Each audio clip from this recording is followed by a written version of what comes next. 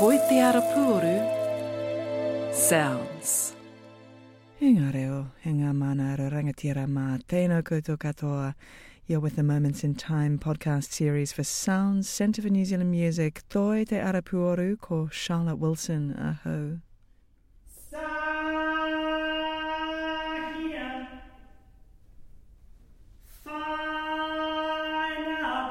Our biggest city has seen its fair share of protests and noise. And who better to capture the voice of that city than a composer who's never been shy of politics, who has a deep fascination with soundscapes and colours, textures and the possibilities of the human voice. She is Eve de Castro Robinson, and in Cries of Auckland she turns to the cries that she herself has chanted in protest marches and the cries that punctuated her childhood. And so we begin by talking about her relationship with Auckland itself. I guess it's my tūranga waiwai, if I may temporarily adopt that term. I wasn't born there, actually. I was born in London by virtue of my New Zealand father doing his surgical degrees at the time, but then we came back to Auckland to live when I was 5, I think. So I've spent pretty much my whole life in the city with little forays back and forth and around the place. I like to get around. But it's become, as I get older, the longer I live there and the more I get to know it, the more I realise how precious it is to me in terms of its geography. I do a lot of walking. And because Auckland is sort of undulating in hills and the wonderful maunga and the water and the sea, and I swim and walk. So those two things, I guess, bind me to the place. And I've been sort of rooted within the city centre for quite a long time by virtue of my job and where I live. And now that you put the question to me, I realise how special the place actually is. And of course there are a lot of things I dislike and disapprove of, but no, it is my city.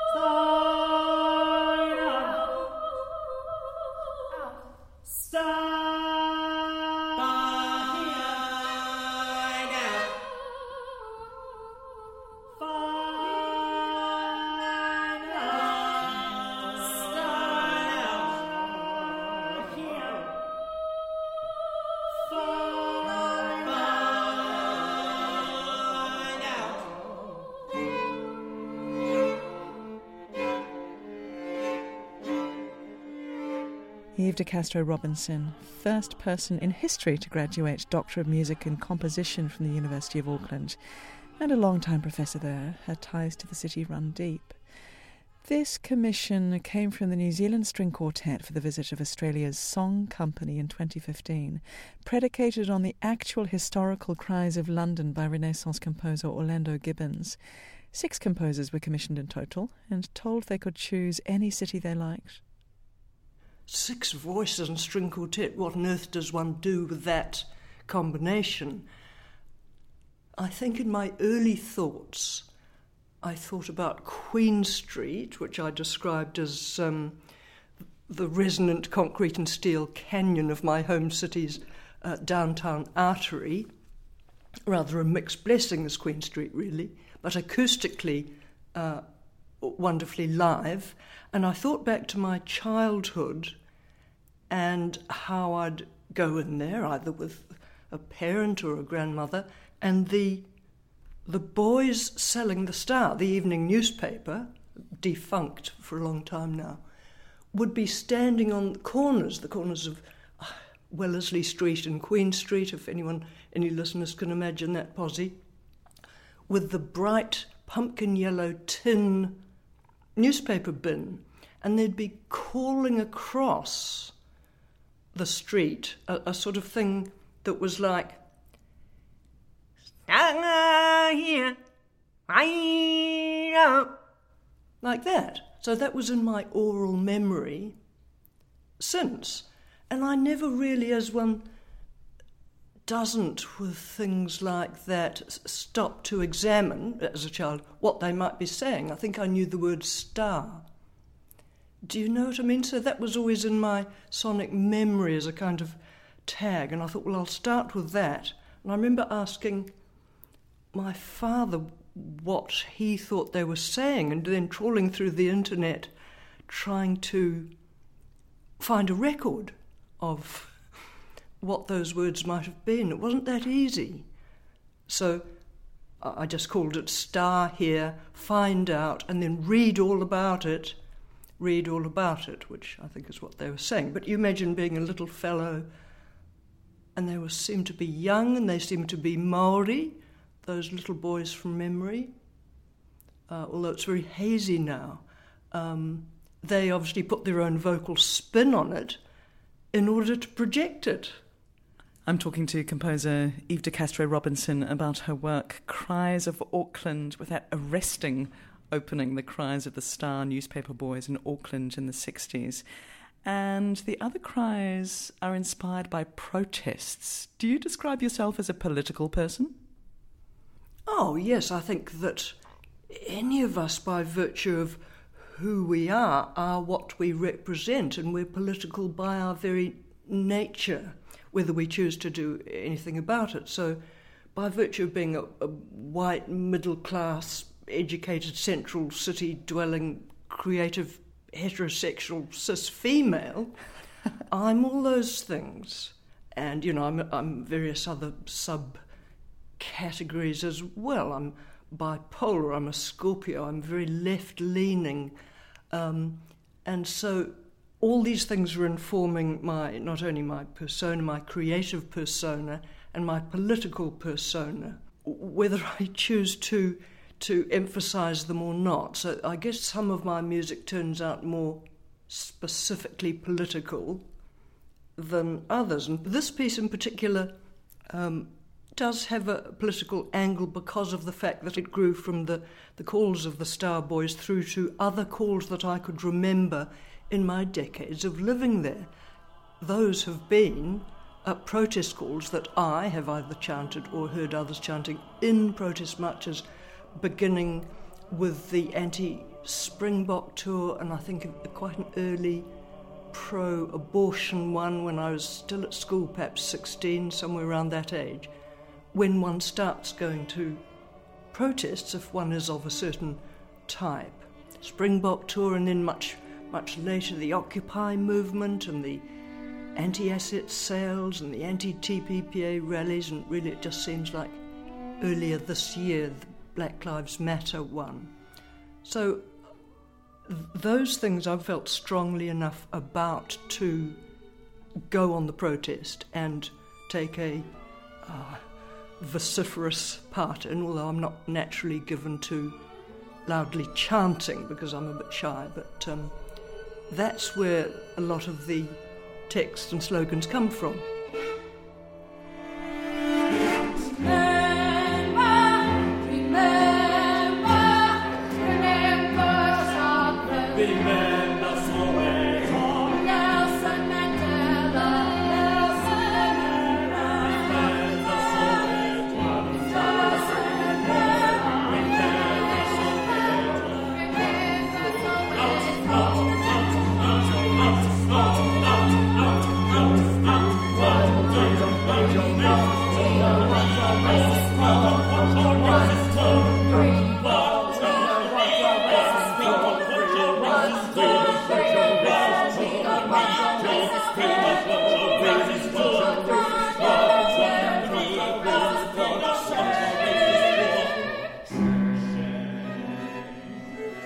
A good slogan is a very compelling thing, isn't it? Did you find slogans a particularly fruitful source for this work?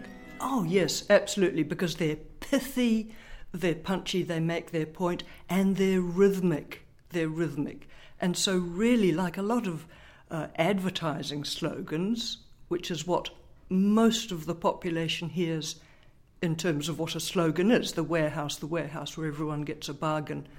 I mean, it's ridiculous when you think of how ubiquitous that kind of slogan is, exhorting people to pay for junk they do not need.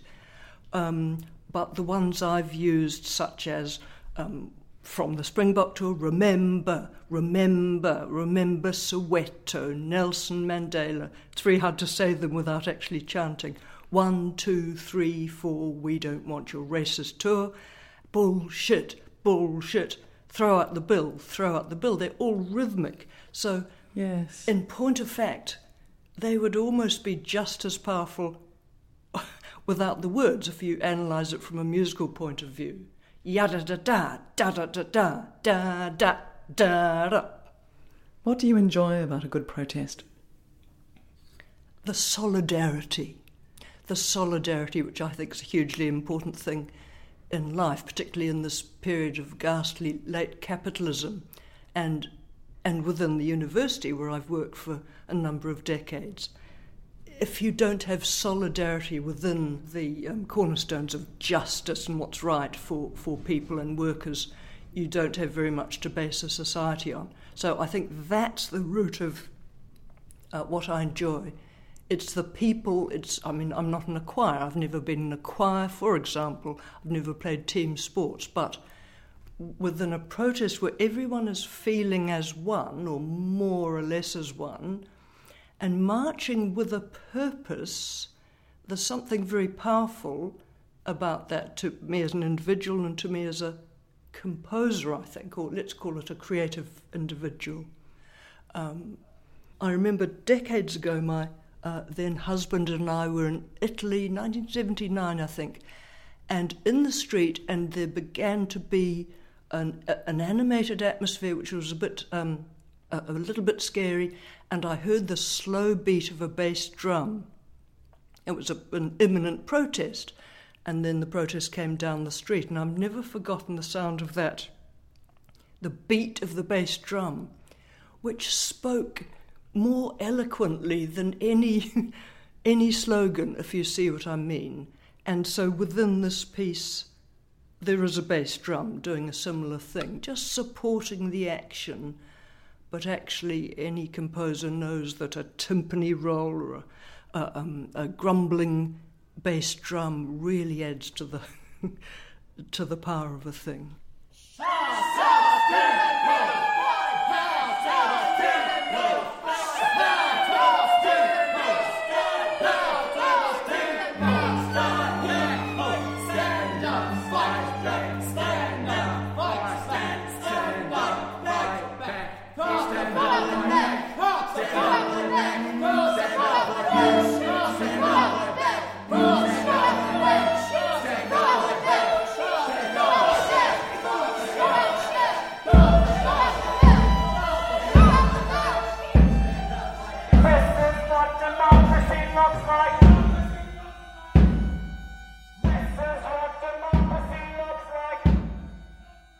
Towards the end, the singer picks up a loud hailer and walks off the stage. I'm talking to composer Eve de Castro Robinson about her work, Cries of Auckland.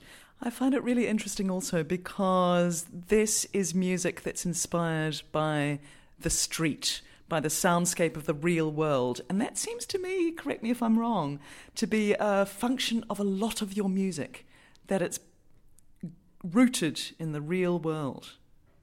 That's a very interesting observation, Charlotte, and thank you for making it. I just pausing for a moment to think about it, because certainly some pieces are like that. They're about issues of immediate concern or about people, I guess, that kind of thing. I think in the past I used to create very definitively more abstracted work and think about the sound of the instruments and the colour and the gesture and the texture. And perhaps I have done that less over the past decade or so. So really I'm just thinking on my feet about why that is, and I think it could be that it's a growing confidence about what, as a composer, I want to say. What do you want to say as a composer? There's no simple answer to that. It's not specific things. I guess I'd like any of my work to resonate with somebody who's experiencing it in a positive way, or even a negative way, because any bit of feedback is useful. Gillian Whitehead once said, I must write the music that only I can write. And that stayed with me. And it's not an immodest statement by the wonderful Gillian. It just meant that that's about all she can do. And it's important from a position of integrity that she do that. And it's not like, say, the British composer Sir Harrison Birtwistle, who said, I simply don't care what people think. It's not that. That's a different kind of dismissive attitude. And I've always said to students, and it's hard with students because, of course, perhaps they don't know what it is to express themselves musically in a personal voice. But you don't try to sound like someone else. Don't be pushed by all these powers that come at you. How long did it take you to develop that confidence in your own integrity as a composer? Well, having said all that about becoming confident over the decades, not that long. I was slightly older when I went into composition, I think in my mid-20s, and I came at it suddenly. I'd been a trained graphic designer, and I lived with a man who was much older, and I was, I'd been around a bit. And so when composing came at me, I hadn't been through years of systematized exams and doing it at school, which is wonderful for some people, but I came at it from a purely creative way. I was, dealing with sounds and colours and instruments and all these fantastic things in a creative way. Wow, this was called composing. So partly that's due to my first composition teacher, John Rimmer, because on the first lesson in a course that was called Materials of Music, a quite wonderful thing in 1982 or 3 or whatever it was 5 to midday, and he said, come on, we're all going to go outside onto Albert Park. And we spilled out onto the park not knowing what was going to happen, and the city clocks all started chiming midday. And it sounds quite simple now, and of course half those clocks have been silenced now, or the building's not there or something. But they all started chiming at slightly different times. And I always remember the look on John Rimmer's face. He talked about phasing and the clocks, and we were listening to the soundscape. And I thought that was a revelation in terms of how to think about sound, and I saw that it wasn't narrow anymore. I've always been of the thinking, if you're going to use a flute or a bassoon or a bass drum or a zither, you should take advantage of its complete sound world. Same with the piano, do experiment inside the strings and knocking and tapping and the extremes of the register. Why would you not? That is the instrument that you're dealing with. So that sort of thing's always been obvious to me, and I think that's, yes, partly the benefit of being a visual person in the first instance. But I don't like the idea of being limited in any of these areas, and I've always said to students, one of the most important things is to get out, go to the gallery, go to the film festival, go to the theatre, go and look at the sea, because it's taken for granted that you'll listen to music, but you'll tend to listen to the kind of music that you want to, or you will anyway. But you must be a complete creative person, know a bit of poetry, for example.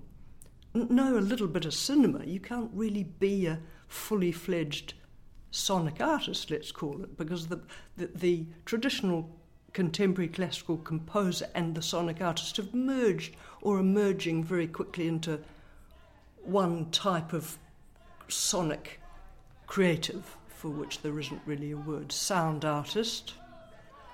And I know some people would be uncomfortable thinking about themselves as that, but I'm happy to be a sound artist.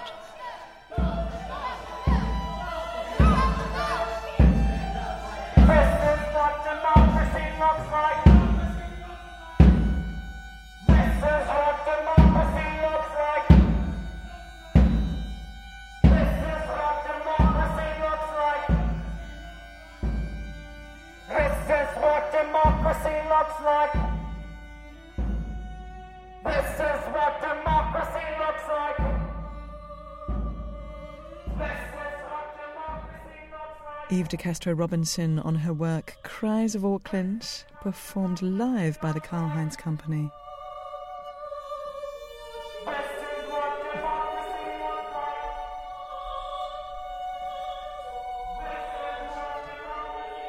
This podcast was presented and produced for Sounds Centre for New Zealand Music, Toi Te Arapuoru by me, Charlotte Wilson.